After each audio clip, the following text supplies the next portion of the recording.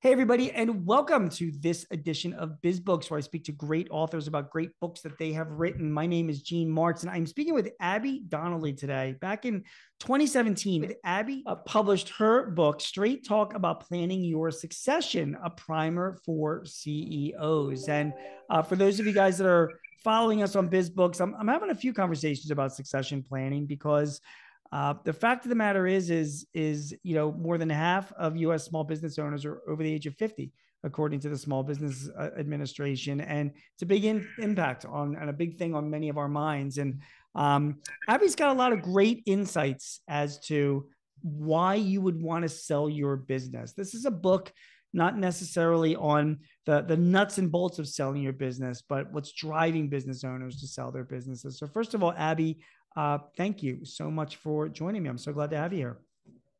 Thank you. Well, I'm thrilled to be here as well, Gene. I think you're doing your viewers a great service of providing them some insight into books that they can read and enjoy that fit their needs. Yeah, this series has been so much fun for me, and I'm going to do it forever. It is just I'm reading, Abby, like business books that I've always admired. And you know what it is, selfishly, it pushes me into reading books on topics like succession planning that I should be reading anyway, and I always kind of blow it off. But now, because like you and I said, like, okay, we're going to talk about this. I buy your book, I read it, and I learn and I get smarter. Tell me a little bit about yourself, Abby. Like, give us your background and how you came to write this book. Sure. Yeah. Thanks for asking. So, my background, actually, by degree, I've got a bachelor's degree in math and a master's degree in statistics. And I started my career with Procter and Gamble in manufacturing, in product supply, and doing internal consulting work. And when I left there, I started my own consulting firm, and I had a stint by myself. And then I partnered up with Sandler Training, and I did this kind of work actually within Sandler Training and also training sales professionals. And then I broke back out again in 2012, end of 2012, early 2013, to start what is the Leadership and Legacy Group today. And that, what we really focus in on is working with business owners, primarily small and medium-sized companies, to help them develop their leaders for succession, in the CEO and the executive level. And then we also work with the owners to help them figure out what they're going to do in their next chapter. So today that means a lot because many of them will live a long time in healthy in retirement. Sure. Yeah, obviously, as the human lifespan has been increasing, I mean, we have had a bunch of baby boomers retire, and we'll get into this because a lot of times, as you mentioned in your book, there are people that just don't think about what's after, selling your business, and that's a big part of the decision to sell your business. Abby, let's get into it a little bit. I pulled out a bunch of things from your book that I thought would be of interest to talk about. First of all, you reference another book, another author, Patrick Ungashik. I guess I'm pronouncing it. Okay. And you mentioned this because you pointed out in your book, he writes about something called the rolling 10. And I wonder if you can comment on what is the rolling 10 and why should we know what that phrase means? Yeah, so when I first heard Patrick Ungashik speak, I was mesmerized because he had such a deep understanding of the market and succession planning for owners. And the phrase that he coined, the rolling 10, where, and I've actually proven this out myself. So you talk to a business owner and you say, so when are you planning on exiting your business? And they typically say, 5 to 10 years. Right. And you see them again in 3 or 4 years. And you say, so when are you planning to exit your business? And they say, 5 to 10 years. Them again, 3 to 5 years later, and you say, so when are you planning on exiting your business? And they say 5 to 10 years. And so the idea is that the concept is always top of mind, but the execution is usually 5 to 10 years out. Why is that a bad thing? Well, I think it's not always a bad thing for a younger owner. When I asked this question, because I traveled around and spoke to a lot of Vistage groups and other CEO peer groups, and I would ask the same question. And what I found is that there would be CEOs that are in their 40s that would say 5 to 10 years, and there would be CEOs in their 70s that would say 5 to 10 years. And so I think, whether this is good or bad is really dependent on what your contingency plans are for your business, because you have a responsibility to your employees and your customers. But I also think it depends on, what your own contingency plans and goals are. Right. So everything is 5 to 10 years out, you're never going to get there. And what I have seen in some situations is that when owners get into their late 60s, 70s, and 80s, and they're still, without an obvious succession plan, their employees start getting really nervous. Yeah. And wondering, like, what's going to happen to the business. And sometimes your best employees are the ones that are going to go find jobs somewhere else. And that's not a good situation for anyone except your best employees. Yeah, no, you're absolutely right. And I was thinking about the exact same thing. It sends such a wrong message out to your employees. If you do say, like, listen, I'm going to have a succession plan, I'm planning on getting out of here in 10 years, your employees and maybe your family members that might be in the business are making their plans around it. And if you're pushing it out and pushing it out and pushing it out, that has an impact on a morale impact, right? On everybody in your company. Well, and it's confusing, even if you've got a designated successor, if their roles aren't really clearly defined of what that next role will be for the owner, then there's confusion for everyone around, well, who's doing what and who should I be going to? And when is this successor going to take over? Right. So it can be really tough. You name some, you give some stats early on in the book about business owners wanting to leave. You say that, 42% of them say that maximizing their business value is the number one goal. And yet only 11% of the owners in one study that you cite have even valued their business. So can you talk to me a little bit about why that's such an issue? Well, I think there are a couple of reasons for that. I think when business owners hear the word value my business, they may have been exposed to valuations that are very expensive. Right. And of spending $50,000 just to get a number, theoretically about what my business is worth. Well, that's not a real good use of their resources, especially if they're going to be transitioning the business to a family member or a key employee. Mm-hmm. And so sometimes the valuation in that context isn't that critical. But there are many, many ways to get a valuation number that would be absolutely useful for an internal sale, a relationship sale where you're transitioning it to someone in the company. But I think it's a step in the direction for many owners that make succession real. And if it makes it feel real and they're not ready yet, then what are they going to do with that information? Now they have to face the fact that, oh my gosh, succession might be coming sooner than I'm emotionally prepared for. Right. You write about as well how there's one thing to come up with a strategy for building value in your business, but one of the biggest issues that a lot of your clients face is that they don't pay attention to that strategy. Can you speak a little bit about that? Yeah, so it's interesting. I believe that you're building your strategy, you have to build it, through one or two lenses. You either have to have a strategy that is going to be effective for you to showcase it and market to an outside buyer, or you got to have a successor who's able to run and execute against that strategy. And if you're planning an internal sale and you have a successor that's not capable or not interested in executing against that strategy, you either need a new strategy or you need a new successor.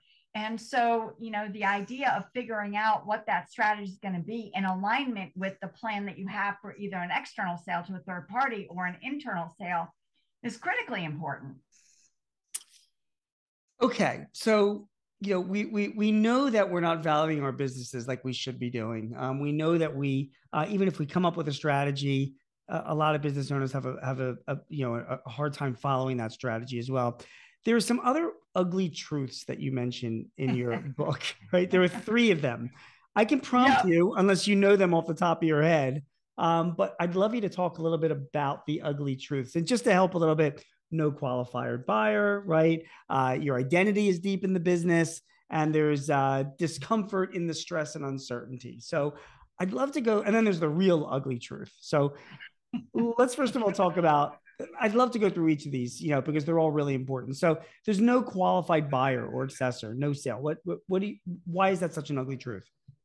Well, I think most of us that own a business believe that our business is going to be very attractive to, we tend to overvalue what our business, what the business is worth.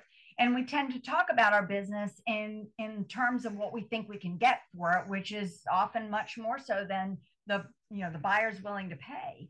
And so if you can't find somebody that's qualified to buy the business from you, you don't have a sale. I mean, it's just that simple. When I was at Sandler, we used to say, no, no pain, no sale, no buyer, no sale. It's kind of a similar concept.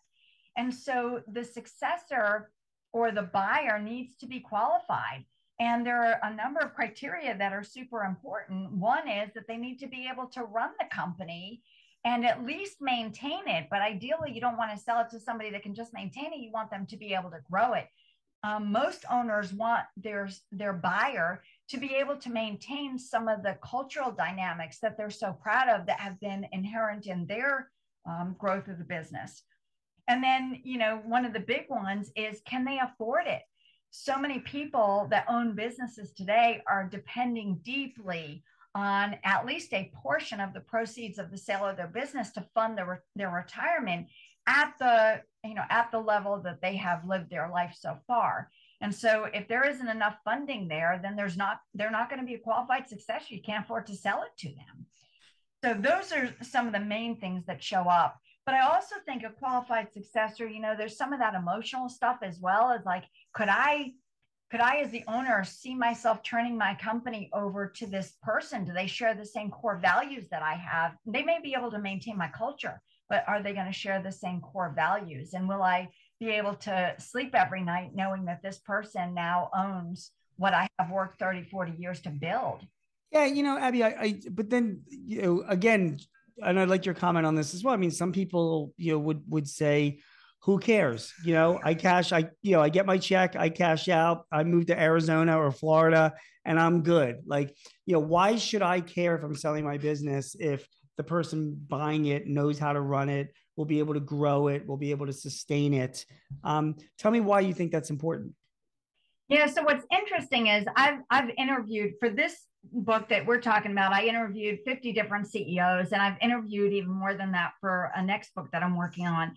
But what's so interesting is that the thing that is most comfortable for people to talk about is the idea of cashing out. Every business owner wants to be comfortable in conversations about selling their business and feel like they've earned a big payday. But really, that is not the driver for the vast majority of business owners that have small and medium-sized businesses. The vast majority of them deeply, deeply want to take care of their employees. They want to maintain the culture. They want to leave a legacy because the business means something to them. And so, if they're selling to somebody, whether it's a third party or a person that is not going to be able to do that, it creates a lot of emotional turmoil and heartburn for them. And so, but it's super hard to talk about that. You don't sit around at a cocktail party and say, well, it's really devastating to me to think about leaving this business to someone that's not going to care for my employees the way that I have cared for them. It's a whole lot more fun to talk about, oh my gosh, you wouldn't believe the offer that I got from, a third party buyer to invest, to buy my business, or to even invest to get 51% of my company. Sure. It's funny, there are people in this world, there are professions in this world that are people that are professional buyers and sellers of businesses, people that are brokers, they're in the M&A world, equity firms, private equity firms. They're used to buying up a business and then chopping it up and turning around and selling it off, maybe in whole or in pieces. To them, that's their business. But if you're an existing business owner, that's not your profession. You spent your whole life making air filters or parts for the auto industry, or what, you know what I mean? You're not a professional buyer and seller of businesses. So when it comes time to sell your business, there is a lot more involved in that. It's you put your heart and soul and blood and sweat and tears into this thing for maybe your whole life, maybe other generations before you. And I guess we can't discount that, which gets me to your real ugly truth. You say there's no qualified buyer is an ugly truth, potentially. Your identity is deep in the business. That's a truth. There is discomfort, there's stress and uncertainty in selling your business. That's a truth. But the real ugly truth, what is that, Abby? Yeah, so the real ugly truth is that this process is incredibly emotional. Right. Emotional from so many different angles.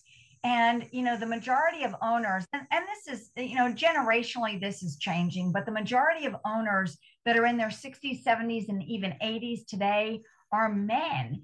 Mm-hmm. And our culture just has not given a lot of support for men to be in a position to talk about their emotions and to, really process through them in an outward way. And so, they can be angry about things and they can be, frustrated with things, but all the other emotions that come with this are just not something that is comfortable to talk about. And yet they can derail the process faster than anything.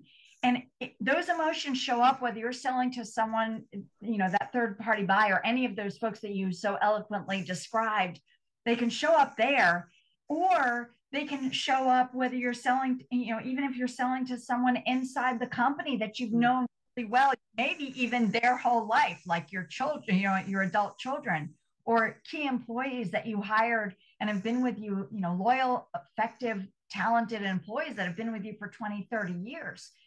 It's just an emotional process because this is like, another baby. It really is. I do a lot of speaking, right? And I speak to a lot of industry associations. And I joke about like you're selling air filters or auto parts or tires, but these are like the industry associations I speak to. And I got to tell you, I'd be like, when I speak to these groups, the audiences are predominantly white middle-aged men. That's just the way it is. It's changing, the demographics, and will change more over time. But right now, that is the demographic. And these men, I look out in the audience, and they're all, so many of them are in their 50s and 60s or whatever. I mean, I can only imagine the emotions they go through. And you're right, people don't talk about that because no one seems to have any empathy for that demographic right now, Well, and it's not just the demographic. I don't think they have empathy for an owner that's selling their business. It's like, what have you got? In fact, people quote this to me. I've got a quote in the next book. It's like, what have you got to complain about? Right. You built a great company. You found a buyer that has the resources to pay you what you felt like it was worth, or maybe even more. And now you're going to complain because, it's emotional. Give me a break. Yeah, I couldn't agree with you more. And it is, you mentioned in here that there's a PwC survey, 75% of business owners said that they profoundly regretted the decision to sell their business. And who I bet you regrets it even more are their spouses. That's right. That's hilarious. You're exactly right. I mean, it really is. It's just, you spend your whole life doing something and working 14 hours a day at your business and your heart and soul, and then it's gone. And these are not people, at least most of them aren't just going to like go and, oh, great, I'll just nap all day or play golf. They they got to keep something to do, and they got to drive their spouses next. Okay. Go ahead. I was just going to comment on that there's one of the people that I interviewed for the next book, because it's very top of mind. He said, the first couple of weeks that I was gone after, and this was not a business sale, but it was a transition. And the first couple of weeks, he said, it was crazy because I was my spouse around the house trying to, tell her when to eat lunch and tell her what to do. And she didn't know what to do with me. It was driving her crazy, and I had to find something else. And that's why the next chapter stuff is so important to me. It is, and I guess that gets back to some of the advice that you give in your book, which I'd like you to expand a little bit. Is that you can't just be thinking about the sale of your business as part of this whole transaction. Is what are you going to do after the sale occurs, right? That's right. And some people, they've got a plan. They're like, yeah, I'm going to sell the business and I'm going to volunteer at this agency, or maybe I'm going to start a new business, or maybe I'm going to, take up the guitar. But it's really important to think beyond the sale of your business, right? It is. And, what's interesting to me is that when people talk about what they're going to do, they often do, I'll ask an audience, what do you think? And I've asked thousands of people this question because I do a lot of speaking engagements like you do as Mm-hmm. and I'll get in front of the audience and I'll say, so what do you think the top 3 things are that people tell me or tell each other that they're going to do in requirement? And they get them every single time. There might be some brief nuances, but they say, 1, I'm going to travel a lot more. Right. 2, I'm going to spend more time with family. And 3, I'm going to play a lot more golf. Right. They say tennis, but usually it's golf. And then occasionally I'll have somebody throw out volunteer more. And the challenge with all that, even the volunteer work, is that without being very intentional, not just about the organization that you might want to volunteer for, but what specific work you want to do based on your favorite strengths to use, based on what you're passionate about, and based on the lifestyle priorities that matter most to you, you may choose an organization that you really love, but end up doing work that just is a drag for you. And now you're into some volunteer work. And if you don't do it, it's like, well, now what are you going to do? So you're right. You're right. It's funny. I have a friend of mine who did sell his business, and he said the exact. I want to travel a lot more. That's what he said. See the world. It's very overrated, Abby. Well, I mean, how much can you travel, right? Agreed. I mean, you kind of want to come home. Agreed. And these are people, by the way, that are used to giving orders, that are used to other people following their orders, they're used to running a business. Then suddenly they're traveling on a group tour with a bunch of 70-year-olds and like following around. Now we're going to go see this historical monument, and then go see this, and then we're going to go to this restaurant. The guy that I talked to, he said I was going nuts after 5 days, doing this, because I wanted something to do, something I could make an impact, something I could, it just was very much out of their element. And again, we can't generalize. I mean, there are some people that will take to it great, but of course, sure. I guess the point is that, and when you make it in your book, is that you got to think beyond it, and you got to really look in the mirror and really say, like, man, when this transaction is done, what am I going to do? Say it's the Monday after the transaction. What am I going to do all day? You got to be prepared for that, because it sounds great, but it's and the typical business owner takes so little vacation as it is, that it's just going to be a big change. Okay. You also write about independence in the book, about how critical you are in your business. One of the reasons, so Abby, so like my company, I have 10 people in my company, and I've been running it for about 25 years, and my company is worth nothing. Like, we have no assets. We're a service firm. We have no assets. We have no long-term agreements. We have no, I built up cash over the years and put that away in savings. That's the model that I followed. But the main reason why I can't sell my business ever, besides of having no real assets to speak for, contracts, guaranteed income, is that if I go outside and get hit by a bus tomorrow, Abby, my business ends. Do you know what I mean? And you make the point of asking yourself, can you take off a month or two? And what impact would that have on the business? So tell me a little bit about why you should be asking yourself that question. Yeah, so there are a couple of drivers of value, and there are different companies out there. I'm familiar with several of them that help owners understand what levers they can pull on to increase the value of their company. And owner independence is one of those important levers, because someone's going to buy your business. They want to buy a business that can live on without you. Otherwise, they got to keep you around. And many businesses that sell, they come with an earnout. And so the owner expects that they're going to have to be around. But if your business requires you to be around that much, your earnout is going to have to include you transitioning that. And there are no other options, or you really harm the value of the business, or there is no value in the business, like you talked about with your business. Yeah. So I think it's, even if the business is going to be run by, a family member or key employee, setting them up for success so that you can actually go and, into that next chapter, which I hate the word retirement because I think it's outdated. Retirement is outdated, but that next chapter, I think you've earned the right to be able to go enjoy that time. Right. I think you're absolutely right. And that chapter and your advice there reminded me a lot of the E-Myth. Did you ever read that book? Yes, I love that book. Me too. I mean, it's just one of those defining books on small businesses. It's probably 30, 40 years old now, but his whole, I remember one of the major examples he gave was like a McDonald's franchise and how, there, everything is documented. There's policies, there's procedures. I mean, there's like a book on how to cook a cheeseburger, the way to do it.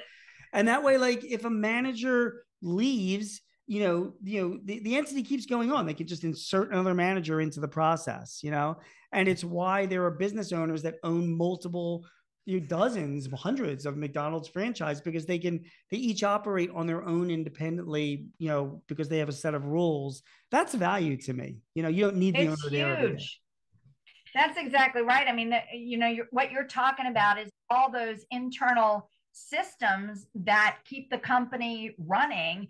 And it doesn't really matter. I mean, yes, you need skills to be able to do that, but it's much easier to transition any role in the company if the infrastructure is in place to support the ongoing systems that make it successful. 100%. And that's what a buyer wants, right? I mean, they really do not want the owner hanging around too much longer. They would really prefer to take it over. That's why they're buying it. Neither does the owner. Now, you say, as we talked about earlier about having a plan, you talked about that rolling 5 to 10 years, let's assume that's not rolling. Let's assume that you actually have a legit 5 or 10-year plan to sell your business. One of the key things when you sell a business, you point out is your people, having the right leaders in your business, because somebody's going to buy your business. There's hard assets are important, but, and I know it sounds corny, but it's really, really true. Your people are your biggest asset. And that's what a prospective buyer is going to look at. So you recommend beginning a development process for your employees to, and you talk about CARES, which is competencies, attitude, results, experience, and skills. Tell me a little bit about developing your managers so that they are at their best for when it comes time to build that value and sell your business. Yeah, so I like to talk about it as intentional development because I think there's a lot of development out there. People talk about coaching, they talk about training, and those are certainly some good development methodologies. But the vast majority of good intentional development happens when you provide targeted learning experiences and broadening opportunities. And so, to do that intentionally, you have to understand what are the competencies that I need to instill in the leadership team that I'm developing in these key roles. What are the results that are most important for our organization to get and for this individual to get in the role that they're in? Attitude matters. If you have the right attitude, you can accomplish a whole lot more. And so I included that in there. Sometimes that's, the least trainable or developable, you've got to work a little bit harder on that, but it is moldable, I should say. And then what experience, as I mentioned, do they need to have and skills to develop? So for me, the best example, and I include this story in the book, but the best example of it is that I had a situation with the CEO of a bank, and he went regularly down to the Capitol and lobbied the legislators. And so when we were talking about succession planning for him, he had 2 candidates that were on his leadership team that he thought either one of them might be the right fit to replace him at some point. And so we talked about, well, how are you developing them? And he said, well, I'm going to bring them. One of the examples was I'm going to bring them to Raleigh with me, and they'll sit in and they'll watch what I do. And this whole idea that we learn by following or we learn by watching is really risky because, first of all, people learn in very different ways. But second of all, it's like, who knows if they're going to learn what you want them to learn? Sure. Instead, what I recommended was that he do some very intentional approach to developing them in this particular area. And what we ended up having him do is he sat down with them 2 weeks in advance of the trip. And he said, these are the topics that I am going to want to lobby the legislators about. He gave to each of them and said, I want you to go away and put together your lobby package, if you will. And then we'll get together about 3 days before the trip and you'll pitch to me, you'll lobby me. I'm going to give you feedback and I'm going to coach you and I'm going to help you understand what you did really well and where I want you to adjust. And then we're going to get in the car and we're going to drive to the Capitol and we are going to sit down with the legislators and you're going to each do one of the topics. And then we're going to debrief in the end. Well, forcing them to do the pre-work with intentionality, with a specific topic, get the coaching, go and actually do it and then get feedback is so much more powerful than just jump in a car and let's go see what we can learn together. I love that approach as well. And, I have to ask you, I mean, I'm going to put you on the spot here because you wrote this book back or released it in 2017, long before anybody had ever heard the word coronavirus. But now, we're having this conversation in 2022 and listen, work from home and remote working has become such a huge impact on the workplace. How does that impact developing your leaders? Like have you had any thoughts on that? Like what owners and CEOs should be doing in this sort of new hybrid remote working type world? Yeah, I think it's a fascinating question. And so I'm glad because I'd love to hear your thoughts as well. I mean, you've talked to a lot of people and have a ton of experience in this. I'll share with you what I'm seeing. Okay.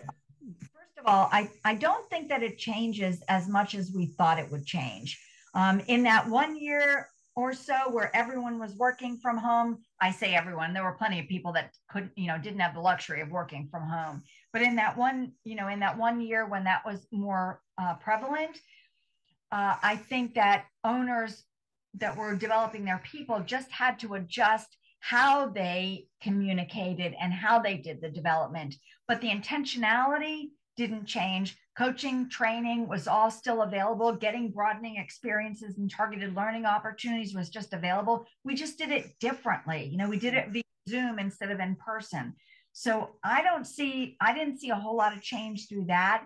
And now I think now that the pandemic has reached a new stage, because I'm not yet at the point where I say it's over, right. But now that it's reached a new stage, I think that the methodology can become much more live and in person, which I think is for most people a better way of learning, but I don't think it gets in the way of effectiveness. So that would be my thoughts. I'd be interested to hear yours. I do have some thoughts on that. So first of all, I can tell you, and we were talking about the different places that, we speak or whatever, everybody, as soon as the associations I speak to could get back together face to face, everybody jumped on planes and got back together. There's like this love of people, humans seeing each other face to face, shaking hands and hugging each other and talking to each other, whether they're wearing masks or not. It is a core human thing. And I think that, in this world that we're in right now, working remotely is, it's a nice benefit to provide as long as it's balanced, like everything else in our lives. You don't try not to drink too much whiskey, but you can have some whiskey, you know what I mean? Or, don't eat too many, Big Macs, but you can have a Big Mac once in a while. It's all about balance and moderation. And I think that there is a middle ground that can be reached that makes, for a happy, productive workforce, but still gives them the development supervision they need. And then the other thought that I also have is, there are now studies that are coming out, surveys are coming out, Abby, that's just saying that.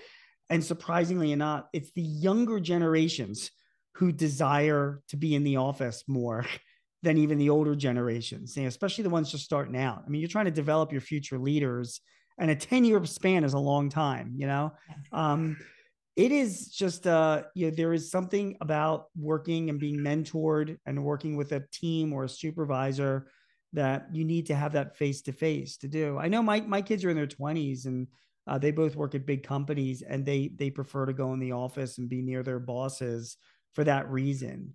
So go ahead. I was just going to say, I think you're absolutely right. And I think what's interesting is that as the younger generation is anxious to get in the office more, they recognize just how much of the non-intentional conversations happen when you're in the hallway, or you come to the restroom or the cafeteria, or on your way to or from lunch or something like that. that they can't get when they're at home because there's no hallways, with anybody else in it. And the how quickly you can get responses if you can just pop your head into someone else's office makes a big difference. But I also think it's interesting that, to your point about the balance, what I have also read is that while the younger people do want to be in the office, they don't want to be in the office every day, all Right. day. Exactly. Flexibility and are demanding it. They are. And, they've been demanding it for years, Abby. We just ignored them up until the pandemic, I mean, they're smarter than us. Let's admit that. And they knew, 5, 7, 8 years ago, they're like, hey, we can work remotely 1 to 2 days a week. The cloud is fine. It's reliable. There's plenty of applications. It's fine. And we were the ones that were saying, nah, you get your butt in the office now, because that's the way we've always done it. And the pandemic proved that they've been right all along. So I think it's just important. And I guess, if you are going to want to sell your company in 5 or 10 years, I do believe that and you want to find the right buyer. That right buyer is going to want to buy a company that's got a great workplace attitude, where there's happy employees working there.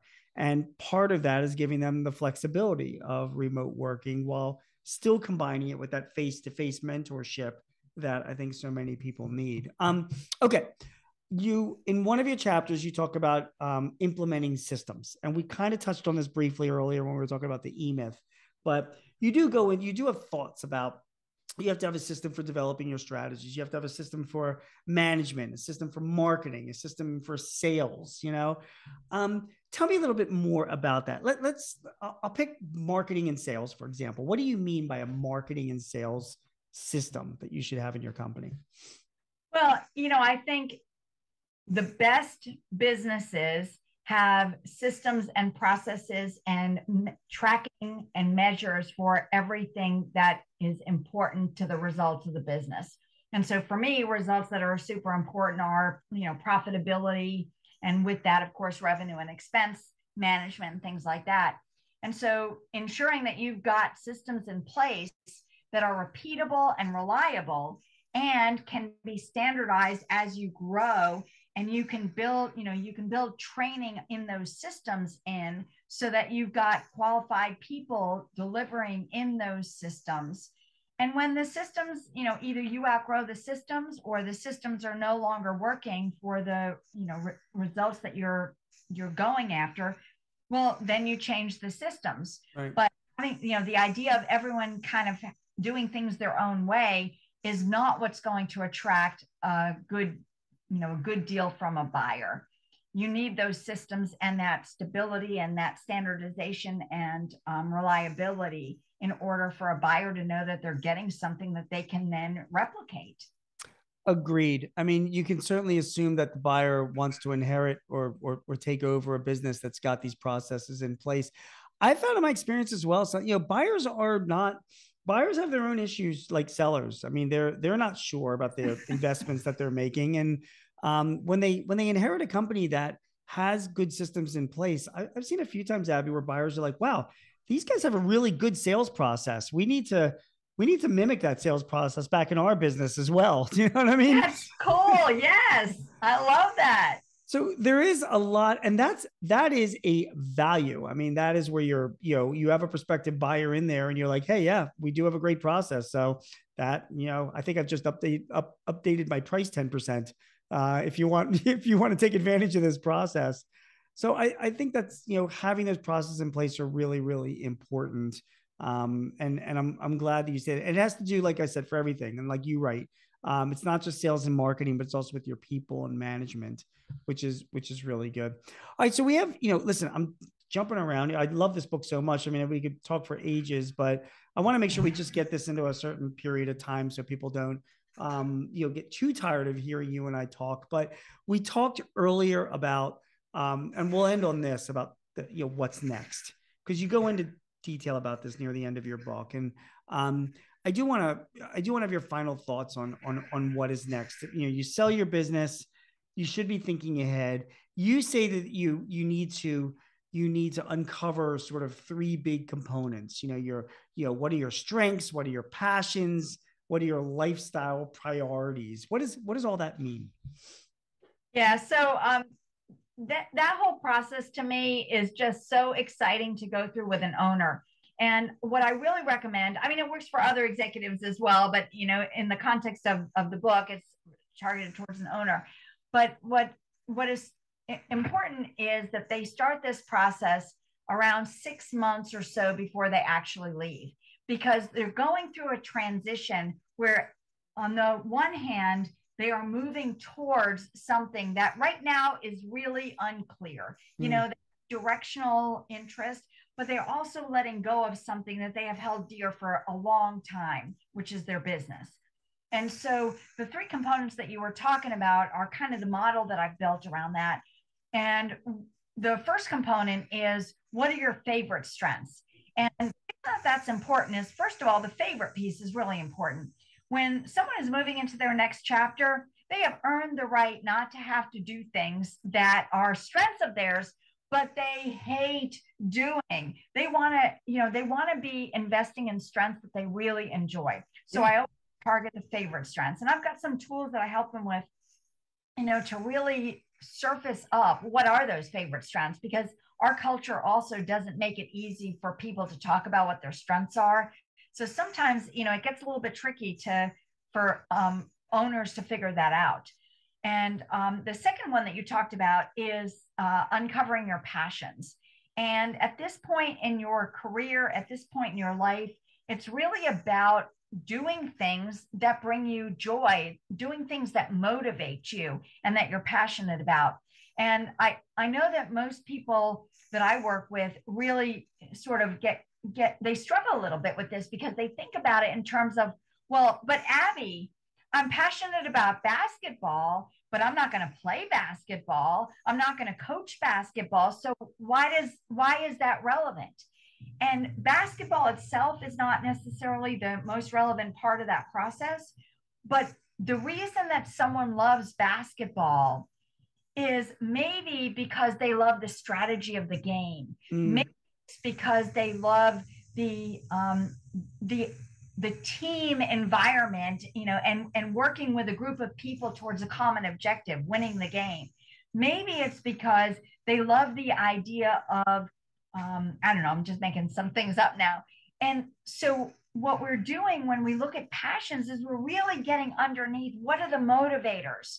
And when we can pull on those motivators, now we can say, all right, well, maybe you're not going to apply it to basketball, but what would you want to apply it to? And we start to generate some interest and intrigue in different areas that might be a part of their next chapter. And then the third component you talked about was lifestyle priorities. And so, those can be a wide range of things. I have some, for example, some clients that have said, you know what, Abby, the only lifestyle priority that's really important to me right now is I've spent the last 40 years waking up at 5:30 in the morning, early bird, but I would just love to be able to sleep until 6:30 because I haven't had the opportunity to do that.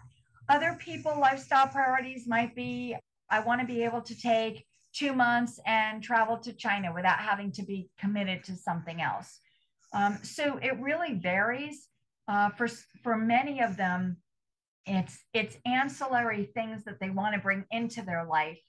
But the combination of those three things starts to form a picture that then we can use to go out and explore what are the opportunities out there. Because one of the things that I find in working with owners is that they are super smart and experienced at the areas that they've spent their career working in. Right. But we often underestimate what opportunities are out there beyond what we already know. And when they start talking to people with their strengths, favorite strengths, and their passions, motivators in mind, a whole new world starts to open up for them. And that can be super exciting. And that's where I like to help them get to. And that way, leaving behind doesn't feel as difficult because they're going to something that's super exciting for them. See, and that encapsulates what I like so much about this book. There are books on exiting your business and succession planning that just talk about valuation, or they talk about the nuts and bolts of the transaction itself, or how to find a buyer for your business, or how to prep your business for a sale. And they're all good. Those are all useful books. This is a book about planning your succession, right? It's supposed to be read before we start digging into those details. And a big part of planning it is not only, making sure that we've got a strategy for succession and making sure that we're heading in the right direction of having the different pieces in place. We talked about processes, but also what's happening after, and that's part of the plan, where you're going to be. And that all has to be thought about in advance, particularly if you're going to be looking ahead 5 to 10 years. Abby, is there anything else that you want to say about the book before I let you go? Anything that I did not ask, or specific points? I know you want people to buy it, so let's not get too detailed, but I just want to give you the opportunity if there's anything else you wanted to add. Well, what I really like to add is a big thank you to you. You are a phenomenal interviewer, and you're able to glean insights from what you read, whether it's my book or anybody else's book, is exceptional. So thank you for pulling out so many really relevant themes. The only other thing I would add is that a piece for owners to think about as they think about that next chapter is relevance. And I think relevance is, it's the most common word that I hear owners talk about is, how am I going to stay relevant in my next chapter? Yeah, that is really a big issue. I appreciate that very much. It's great thoughts. The book, again, is called Straight Talk About Planning Your Succession. It's a primer for CEOs. I have been speaking with Abby Donnelly. You can get this book on Amazon and, of course, other places online. It's a very insightful, but yet an easy read. I had no problem making my way through it. So it's not some kind of academic tome that you have to, you wade through. It's very well written. So, Abby, I want to thank you for joining me.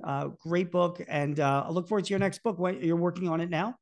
Yep, I am. Thank you so much. I appreciate it. Thank you. And hold on for just a minute, and I'll say goodbye to you personally once I stop this recording. But guys, thank you so much for watching and listening as well. You have been watching and listening to another episode of Biz Books. My name is Gene Marks. I'll be back shortly in another 2 weeks with another interview with another great author like Abby as well.